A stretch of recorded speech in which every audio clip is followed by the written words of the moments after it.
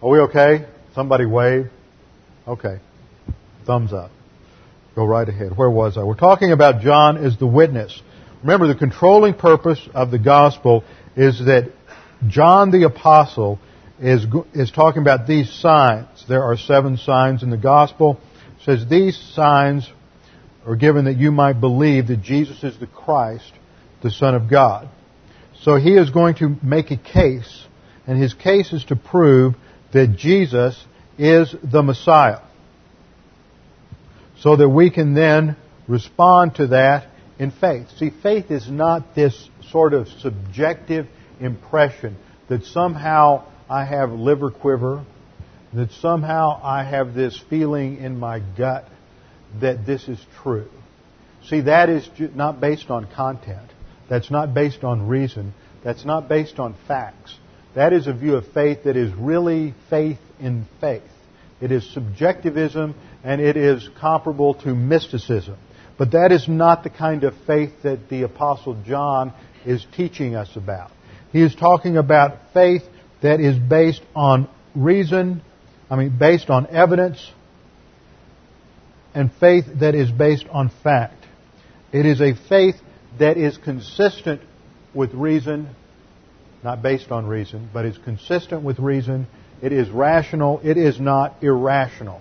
It is based on objective data, not subjective impressions, so that we can evaluate the case that Jesus is the Christ, the Son of God. So in doing that, he is going to marshal several witnesses who give their testimony throughout this gospel. And the first 2 witnesses that we meet in chronological order, first of all, John the Baptist, John B, distinguish him from John A, the apostle, and the Lord Jesus Christ himself. These are the two witnesses that he begins with.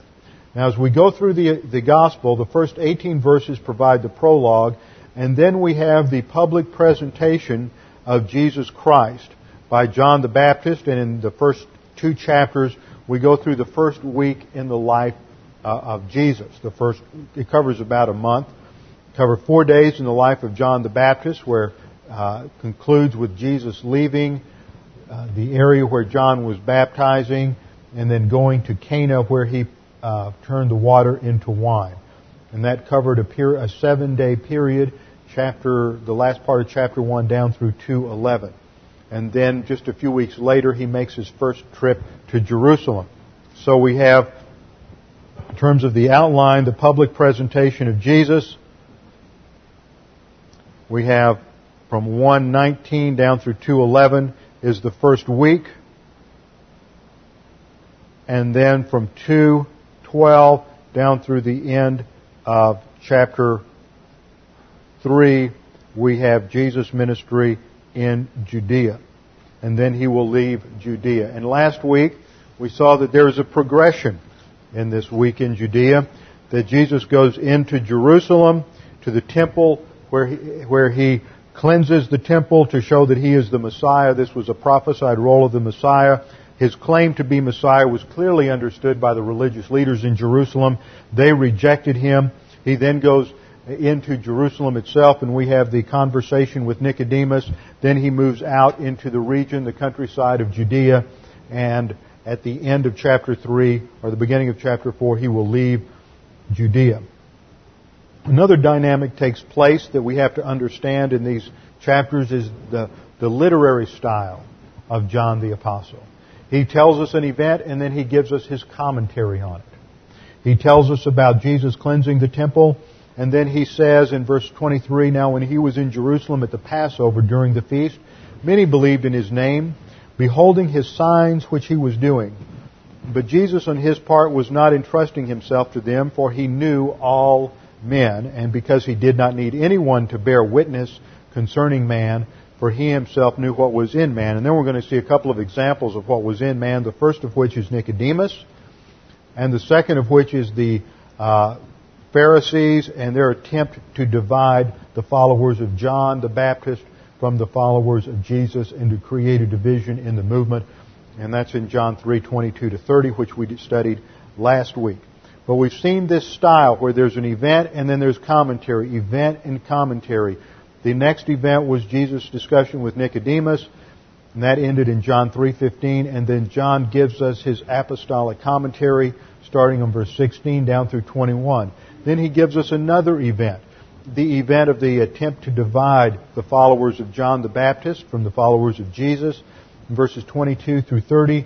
And we saw that last week John shows tremendous, genuine humility by recognizing that it is his role to diminish and it is the role of Jesus to increase. And then in verse 31, John gives us his commentary on John the Baptist's statement. That's where we are. That's the introduction. To understand this, we see in the second part, to relate it to the theme of the gospel, there's a twofold witness to the light. There was the very important statement that John the Apostle makes in verse 19. This is the judgment that the light is come into the world, and men love the darkness rather than the light, for their deeds were evil. For everyone who does evil hates the light. This is a general principle of negative volition. People who are negative to the Scriptures hate the light. They hate doctrine. They hate doctrinal teaching because it exposes them. They do not come to the light lest their deeds be exposed, but he who practices the truth, that is the person who is truly positive, who really wants to know the truth, who really wants to understand what the Scripture says, continually comes to the light. They expose themselves to the teaching of the Word that their deeds may be manifest as having been wrought in God. So that introduces the theme of the light, and then there's a twofold witness to the light. John, who we were told back in John 1:6, came as a witness to the light. In verses 22 through 30, we see him as the witness in the rejection of the darkness. The Pharisees reject his ministry and seek to divide him. And then there is a return to the second witness, the Lord Jesus Christ, and what John says about him in verses 31 through 36. Now, all of that is by way of introduction to help us understand the context of these 6 verses. We have to begin with understanding the doctrine of the witnesses in the Scripture.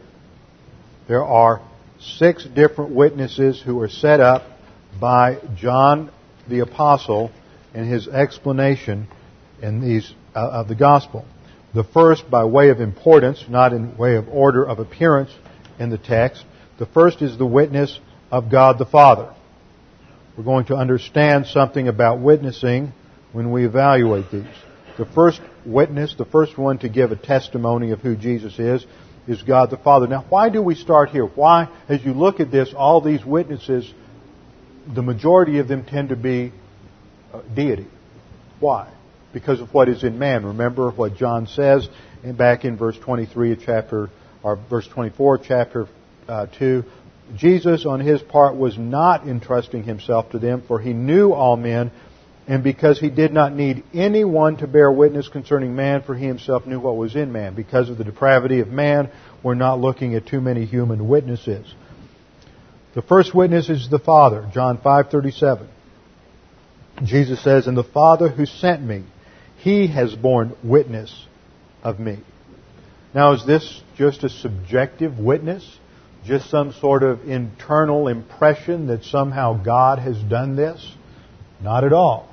Remember what took place at the inauguration of Jesus' ministry? Matthew chapter 3, verse 17. At the baptism of Jesus, God the Father speaks from heaven in an audible voice, which could clearly be heard and understood by everyone present. There were perhaps hundreds, maybe even thousands of people present to hear the teaching ministry of John the Baptist. And when this individual came out of the crowd and was baptized in the river Jordan, then suddenly a voice boomed from heaven.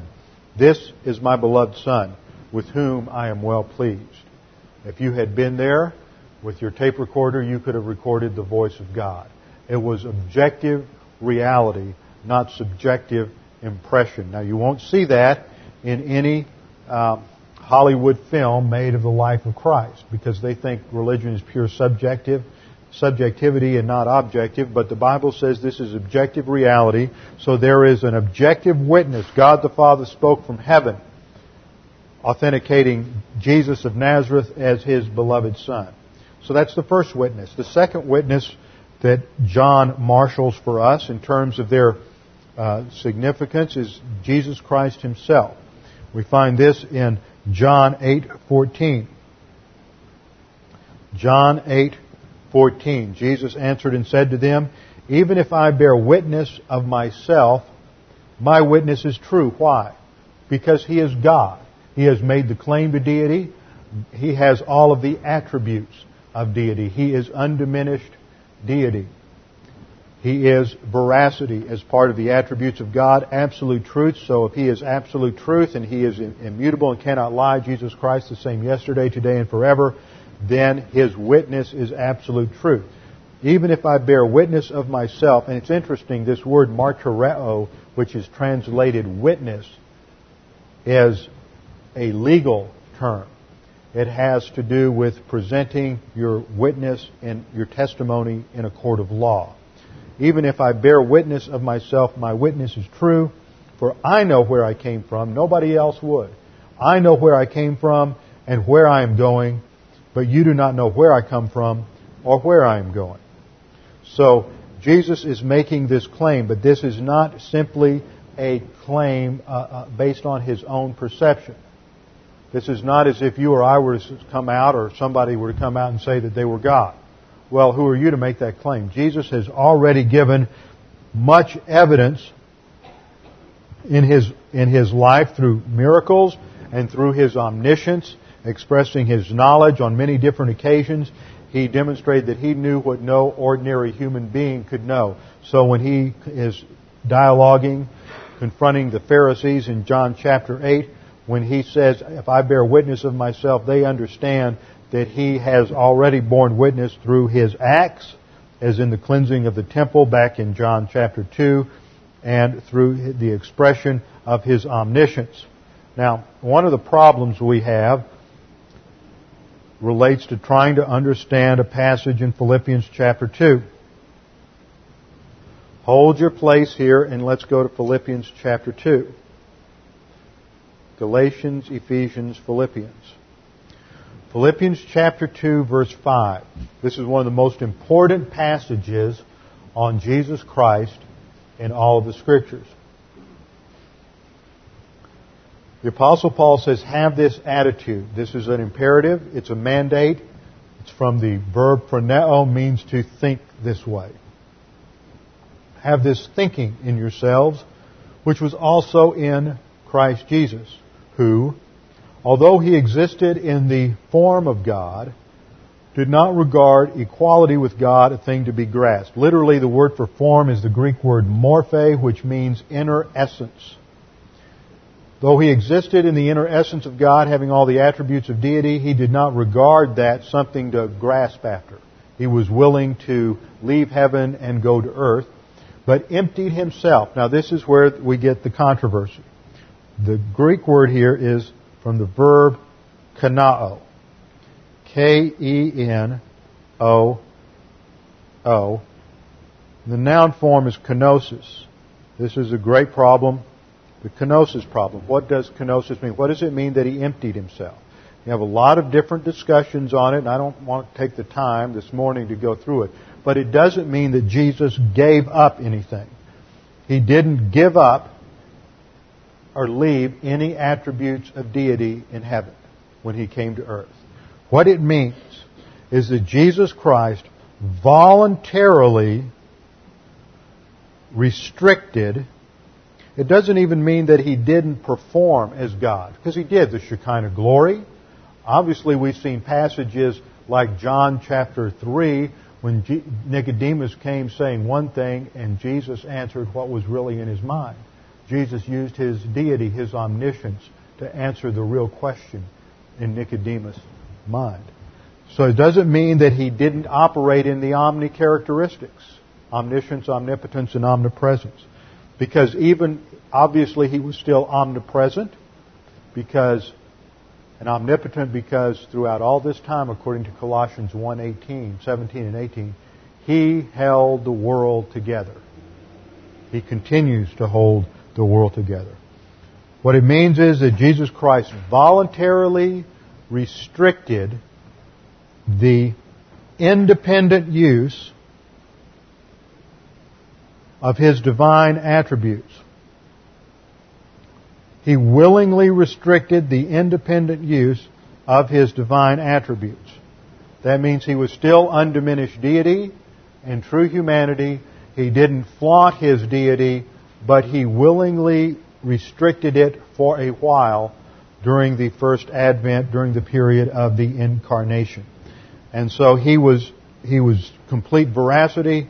Everything He said was true, so that His testimony about Himself was absolutely true. So we have the first witness being God the Father, second witness being Jesus Christ, and the third witness in order of significance is God the Holy Spirit. The witness of the Holy Spirit. This took place, first of all, at the River Jordan. God the Holy Spirit descended upon Jesus in the form of a dove. Just as God the Father objectively spoke from heaven, announcing to all who were present that this was His Son with whom He was well pleased, the Holy Spirit in the form of a dove descended upon Jesus Christ, indicating that He indwelt the Lord Jesus Christ and was the empowerment of His ministry. So the Holy Spirit is the third witness to Jesus Christ. John 15:26, Jesus says, when the Helper comes, that is in reference to God the Holy Spirit, the Paraclete, whom I will send to you from the Father, that is the Spirit of truth, who proceeds from the Father, He will bear witness of me.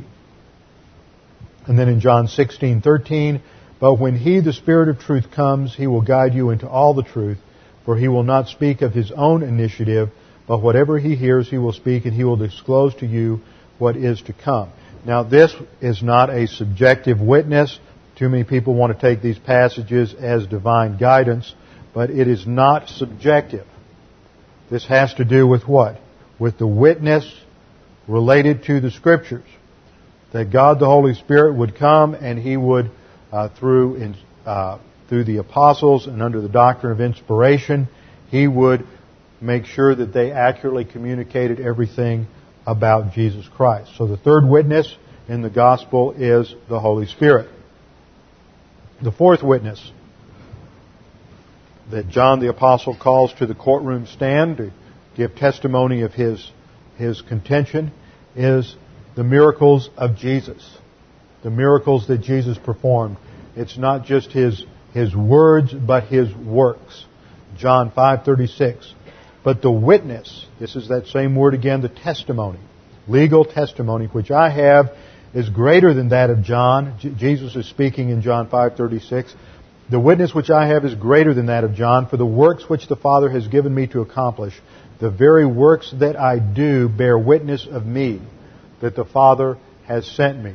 So His miracles, healing the blind, healing the lame, raising the dead, all of these healings in Scripture, notice, deal with constitutional defects. They are not the kinds of fraudulent healings and superficial healings of headaches and leg lengthening and all the other sorts of things that go on in so-called healing services today. But they were constitutional problems. And if you evaluate and go through and analyze all the healing passages in Scripture, in many cases the people who are healed are not believers. There's no evidence or indication that they are seeking healing to begin with. And there is no evidence that they became believers afterwards or had any level of faith whatsoever. It was just accomplished. For example, when Peter and John are going to the temple in Acts 4, the lame man there does not go up to them to seek to be healed. They just heal him. Powerful testimony. It provides credentials for the ministry that a person is who he claimed to be. And the healings involved constitutional defects, deep problems. If someone today were to have the gift of healing legitimately, you would not find them isolating their ministry to some local church where the environment is controlled, but you would find them walking up and down the aisles of the cancer wards in the hospitals, healing those who had cancer restoring the use of limbs to those who are crippled and paralyzed. That's the function of the healing. That's how that gift functioned in the New Testament. These miracles were phenomenal, and that people who witnessed them knew that the individuals involved had had these constitutional defects all of their life. The fifth witness is the Old Testament scriptures, the prophecies in the Old Testament that were fulfilled in the person and work of Jesus Christ. In John chapter 5, Jesus told the Pharisees, "You search the scriptures because you think that in them you have eternal life." And that's good. It is these, Jesus said, that bear witness of me. Jesus said, "I came not to destroy the law, but to fulfill it. No jot or tittle will pass away until all has come to pass." The sixth witness that John marshals is John the Baptist, whom we have studied extensively in this series, and he will pass from the scene before long. And then the seventh witness that is marshaled here is the witness of those who have met Jesus and believed on Him. Other believers who have seen what He did. John chapter 4. After Jesus witnessed to the woman at the well, she ran into town excited about what she had heard and what she had learned, and she told everybody about what Jesus had done and what He had said. And John 4:41 says, "And many more believed because of His word." They went out and they heard Him, and they were saying to the woman, "It is no longer because of what you said that we believe, for we have heard for ourselves and know that this one is indeed the Savior of the world." And so and then in John 12:17, "And so the multitude who were with Him when He called Lazarus out of the tomb and raised him from the dead were bearing Him witness." See, they knew what Jesus had done. They testified to the fact that He had resuscitated Lazarus from the dead, and that Lazarus had indeed been dead. So it is their objective witness. So what John says is there are 7 objective witnesses that give their testimony that Jesus Christ is who He claimed to be. That Jesus is the Christ, the Son of God, the one who came from heaven to earth, and that by believing you might have life in His name. That if you reject the claims of Christ, then you are calling all of these witnesses into question. And under the Mosaic Law and under most law in human history, all that is necessary in order to substantiate a point is that there be 2 witnesses. And yet John goes above and beyond that, and he gives us 7 distinct witnesses to establish the principle that it is beyond question. So that if you reject the claims of Christ as Savior, it is not because there is a lack of evidence.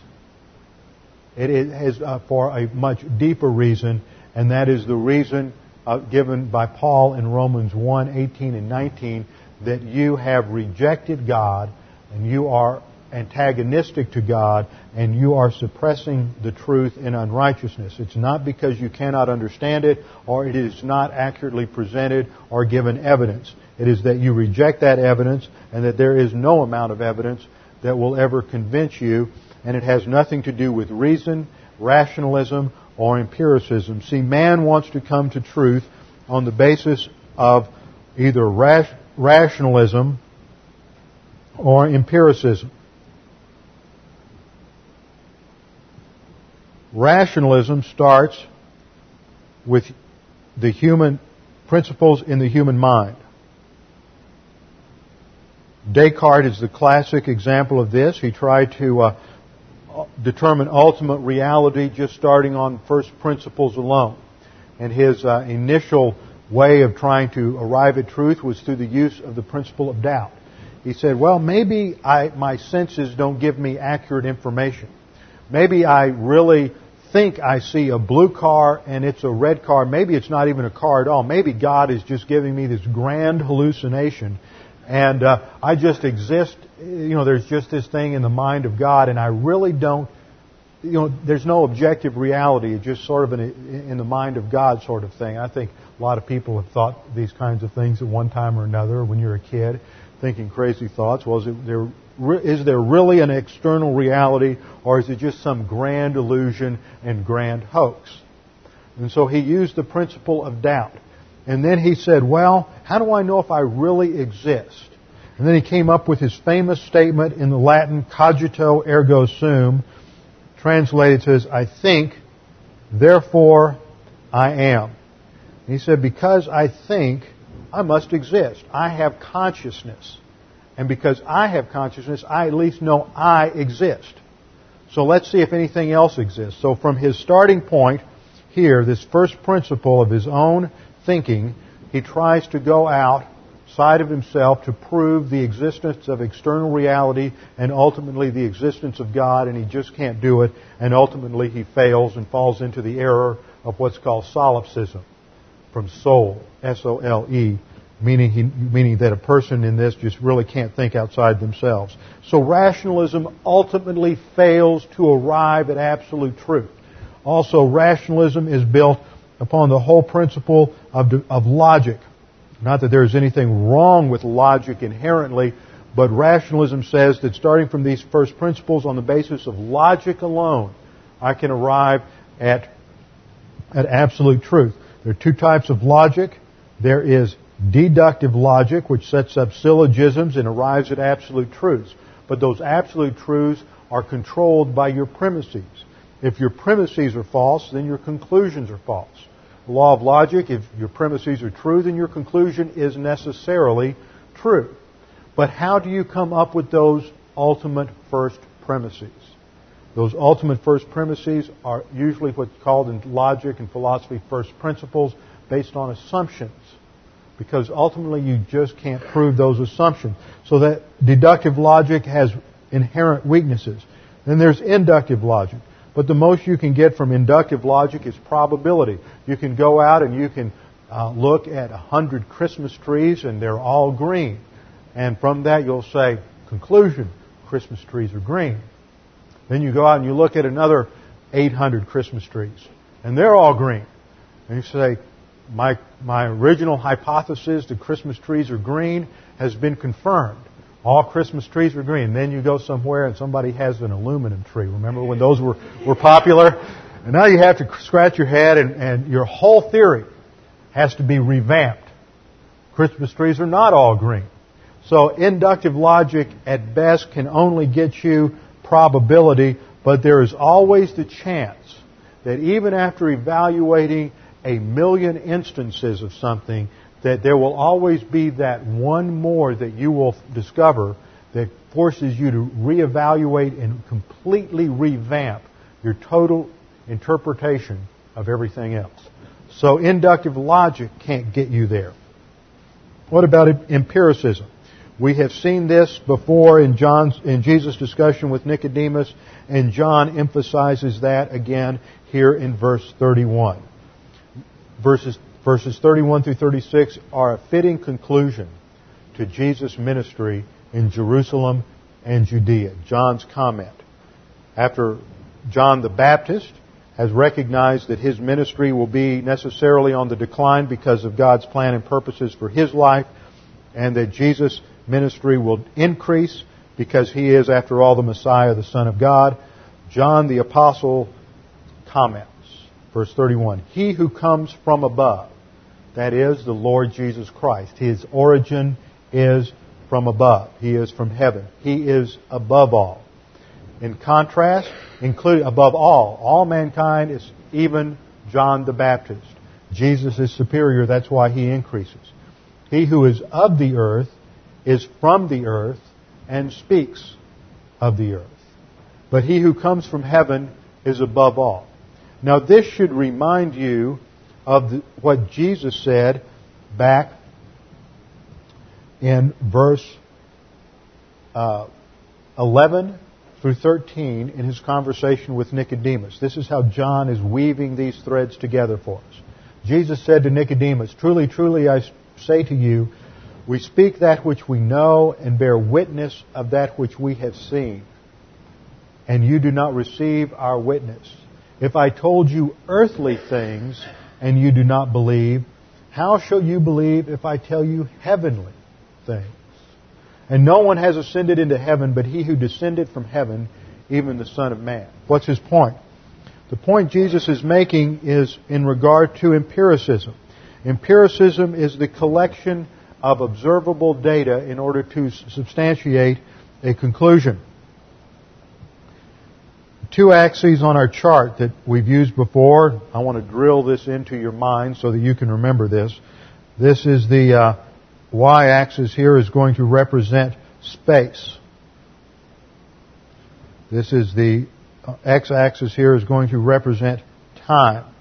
In terms of observable data by any one single human being, our observation of time is limited by a microsecond or part of a second on the one hand up to our lifetime on the other hand. Perhaps with the use of instruments we can expand this line a little more to the left, and on this side we can expand it a little further by appealing to historical record, but the further back we go in history, the less record that we have. In terms of space, the smallest space that we can observe is probably subatomic with the use of instruments, and the largest is the largest object available. This creates the box of our experience.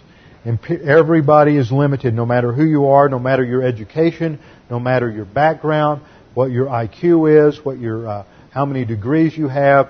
You are limited empirically by this box. Jesus is saying, I come from outside the box. I come from heaven. I don't come from the finite experience of earthly bound human beings who are limited in their knowledge and limited in their experience. I come from heaven. I come from above. John 3:13, no one has ascended into heaven but he who descended from heaven, even the Son of Man. As the one who comes from heaven into earthly reality, I am the only one who can speak authoritatively about what is in heaven, because I am the only one who has been there. Because you are inside the box, any concepts you come up with that are outside the box are pure conjecture based upon what's inside the box. But I'm coming from outside the box, so I can speak authoritatively about what is outside the box. And if you will not believe me when I tell you about things that are inside the box, things you already should know about, how will you believe me when I tell you about things that are outside the box, things that relate to heaven? So John picks up this theme in his conclusion to the chapter, and he says, he who comes from above is above all. And this is in reference to the sovereignty of Jesus Christ in His undiminished deity. He is superior to all men, all prophets, including John the Baptist. He who is of the earth, i.e. John the Baptist or other prophets, is from the earth and speaks of the earth. Their knowledge is limited. They are inside the box. Yet he who comes from heaven is above all. In verse 32 we see his reference, his witness, the testimony that he gives.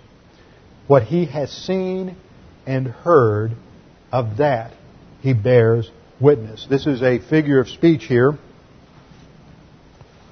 because it implies that Jesus came to learn things. But Jesus is omniscience. Omniscience is one of those concepts that it's hard for us to fully grasp.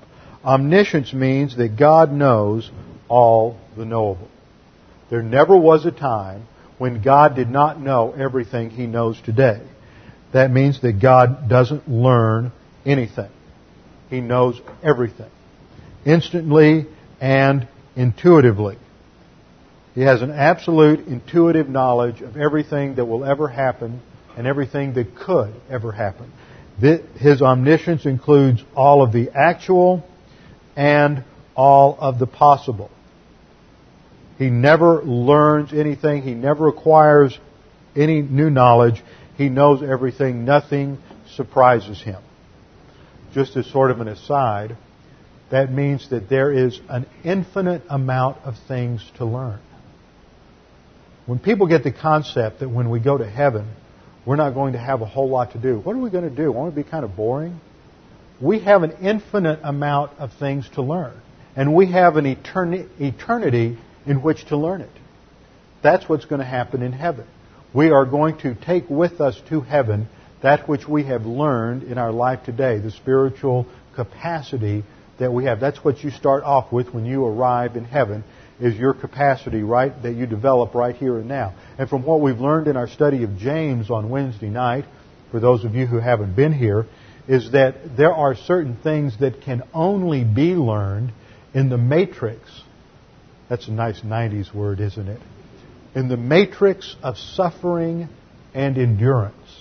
Which means those who do not pass the tests and learn the doctrine that's supposed to be learned in the midst of those tests will never have the opportunity or never be able to learn those things once they're absent from the body and face to face with the Lord.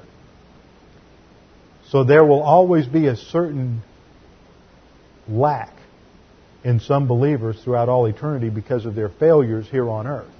Now that does not mean that there is not eternal bliss in heaven or regret, because all that will pass away and God will wipe away every tear and all of these things will be forgotten. But when we think about the omniscience of God, we're going to be learning from God throughout all of eternity. For those of you who like to learn, nothing can be more exciting. For those of you who never liked school, that may be somewhat discouraging, but since you will not have a sin nature, you will love learning.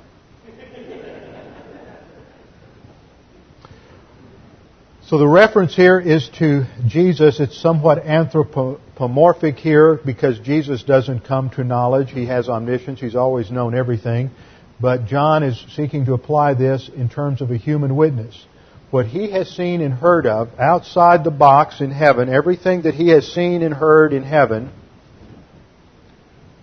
of that he bears witness. He has come inside the box to tell us about God and to tell us about salvation, to tell us about the spiritual life and of what that consists.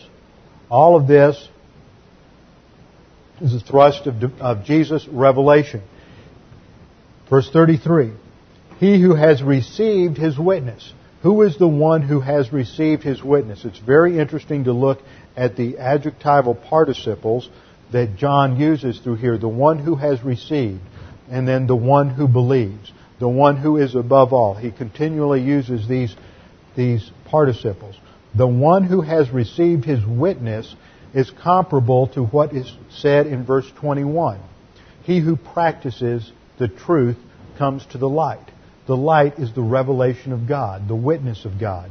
He who receives that witness, that which has been revealed, has set his seal to this, that God is true. Now, what does that mean, has set his seal to this? That is a Greek idiom which means to attest something as true, to claim that something is true, to accept it as true, to put your stamp of approval on it, that this is a true statement, to sign off on it as true. That's the idiom. So what John says is the person who accepts Jesus' witness. And what is Jesus' witness? That he is the Son of God. That he has come to die on the cross as our substitute. So what he has seen, so he who has received his witness, that is a person who has accepted what Jesus Christ claims about himself, has put his seal of approval to it. You have attested it to be true, and that God himself is true. This is a reference to, again, to the essence of God, that God is veracity, absolute truth. Another way that John, the writer, says this is that God is light, and in him is no darkness at all. God is absolute truth. Verse 34, for he whom God has sent speaks the words of God. This again refers to Jesus Christ as having been sent by God. He whom God has sent speaks the words of God. He communicates absolute divine revelation, for he gives the Spirit, and there's an ellipsis here. Ellipsis is we do this all the time where we leave certain words out in the midst of a sentence. because it's obviously understood by everything else that is in the sentence. And what is ellipsized here, what is left out, is the phrase "to him." For he gives the Spirit to him without measure. Only to Jesus Christ was this Holy Spirit given without measure. Isaiah prophesies that the Messiah would have the sevenfold Spirit of God, 7 being the number of completion. So there it is, the prophecy is described that Jesus would have the fullness of the Spirit. And here John the Apostle writes that Jesus has been given the Holy Spirit without measure.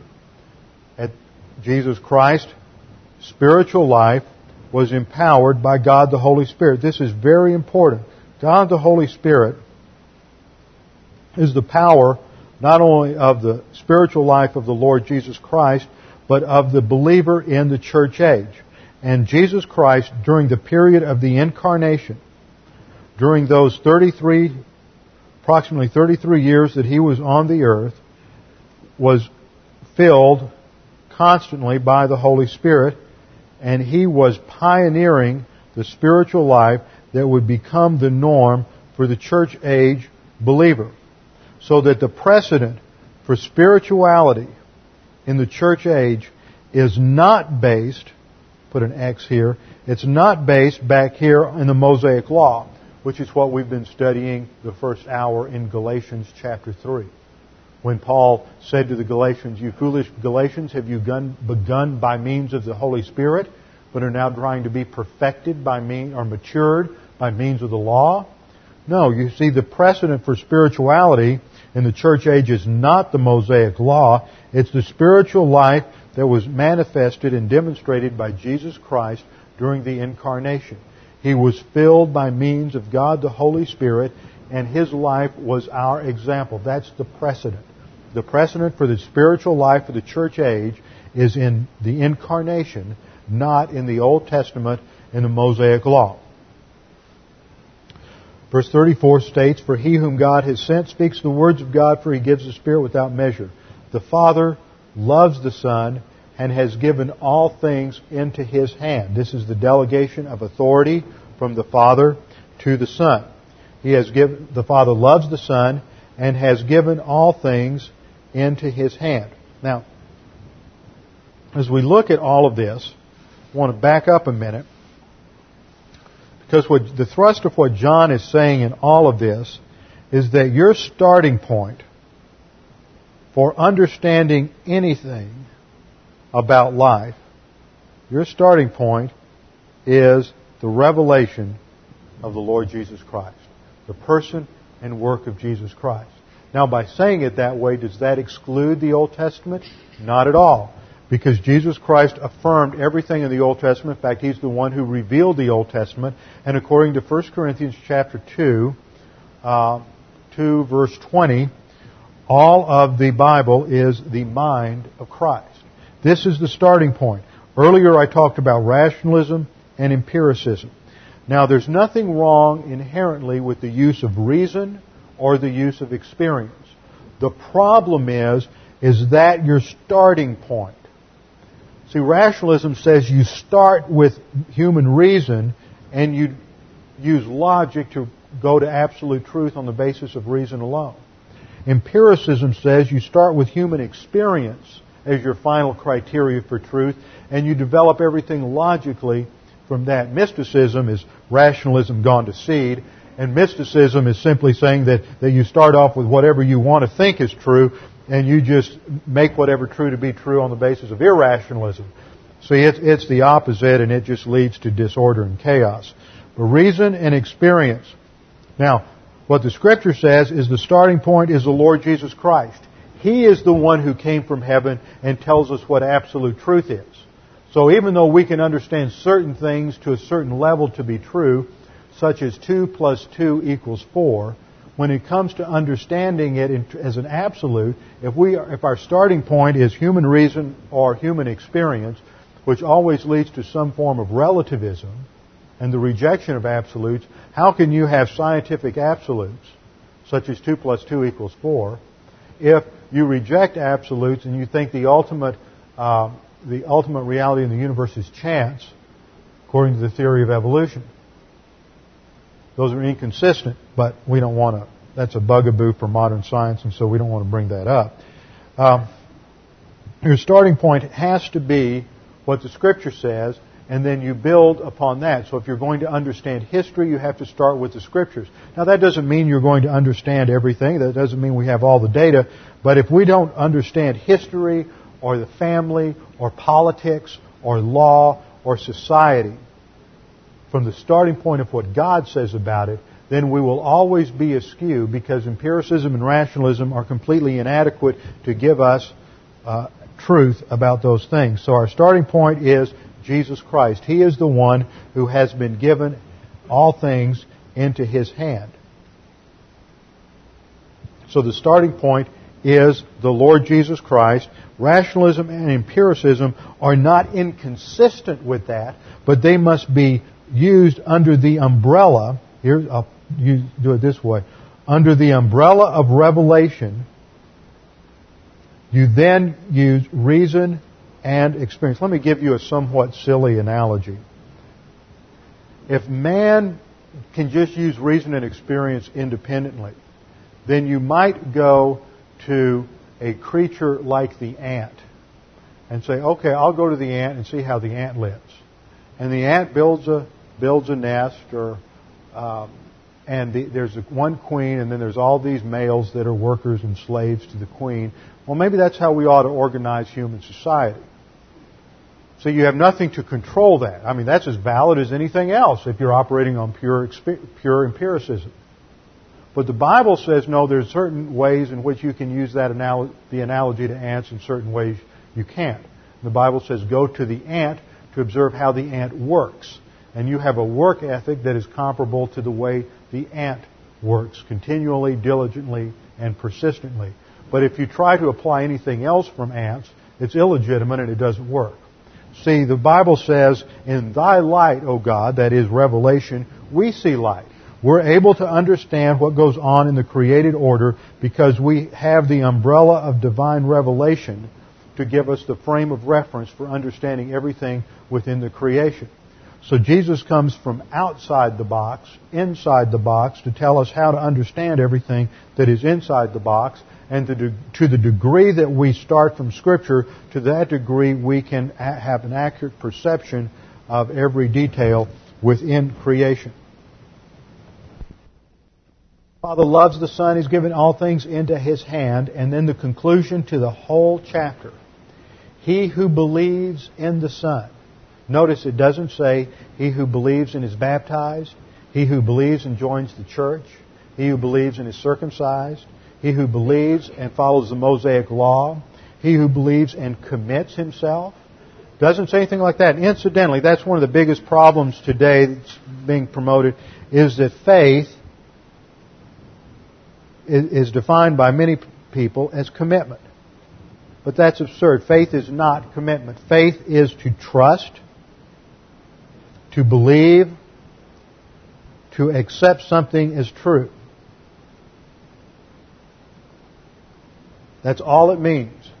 It does not mean commit. That is a completely different concept that has to do with things in the spiritual life and nothing to do with salvation itself. He who believes in the Son has eternal life. That is their eternal possession. But he who does not obey, notice the shift in words. This is a very important shift. The one who believes has eternal life. But the one who is disobedient, the one who does not believe, who does not obey. Notice it doesn't say the one who does not believe. Why is that? Because it is a command. What is the command? The command is simple. Believe on the Lord Jesus Christ, and thou shalt be saved. If you obey the command and believe, you will have eternal life. The issue here is not obedience to the law, obedience to every mandate in Scripture. The issue is one particular mandate, Acts 16:31, believe on the Lord Jesus Christ, and you will not be saved. This is clear from the earlier statement John wrote in John 3:18. He who believes in Him is not judged, but he who does not believe. Notice there, he doesn't say anything else. He doesn't add anything. The issue is belief. He who does not believe has been judged already. Then verse 36, he who believes in the Son has eternal life. Not just existence without end, but a quality of existence. Jesus said, I came not like the thief to destroy, but to give life and to give it abundantly. It is a quality of life. We have new life in Christ at the moment of salvation, but we discover its depth and its breadth only as we grow by learning the Word and applying it in our lives and growing towards spiritual maturity. He who believes in the Son has eternal life, but he who does not obey the Son shall not see life. For the wages of sin is death, but the free gift of God is eternal life through Jesus Christ our Lord. And that's how John concludes. The one who does not obey the Son, that is, does not believe in the Lord Jesus Christ as Savior, who does not obey the Son shall not see life, but the wrath of God abides on him. Continual, everlasting punishment. Well, that concludes the 3rd chapter of John, and we have a major transition in the next chapter as we go into a new stage in his ministry, and we will cover that after Christmas with our heads bowed and our eyes closed. Father, we thank you again for this great privilege to study your Word and the clarity of what you have revealed in your Word. Father, we pray that if there is anyone here this morning who is not sure of their eternal destiny, is uncertain of whether or not they are saved, that they would take the opportunity right now, in the privacy of their own soul, to utter the words formed by thought alone, Father, I believe Jesus Christ died on the cross for my sins. That's all it takes. It's not simply just a recitation of the words, but it is an internal conviction that this is true, that Jesus died as your substitute, and that by believing you will have life in His name. You don't have to do anything else. It's not an issue of trying to convince God you're serious. It's not an issue of working for your salvation or following out any set pattern. Simply faith alone in Christ alone. And God promises that at that instant you are born again, regenerated. You're given new life in Christ, which you can never, ever lose. Father, we thank you for what we have learned from your word, from studying John, for the witnesses that testify to the objective reality of what we believe. That this is not something dreamed up by people who just had a religious orientation, but that this is something that happened in space-time history as you sent the eternal second person of the Trinity into space-time history, where He became a man, united true humanity with undiminished deity, so that He could go to the cross to take upon Himself our sin punishment. And there, because of His substitutionary death, we have the opportunity of salvation by faith alone in Christ alone. We thank you for this in the name of Christ, our Lord and Savior. Amen.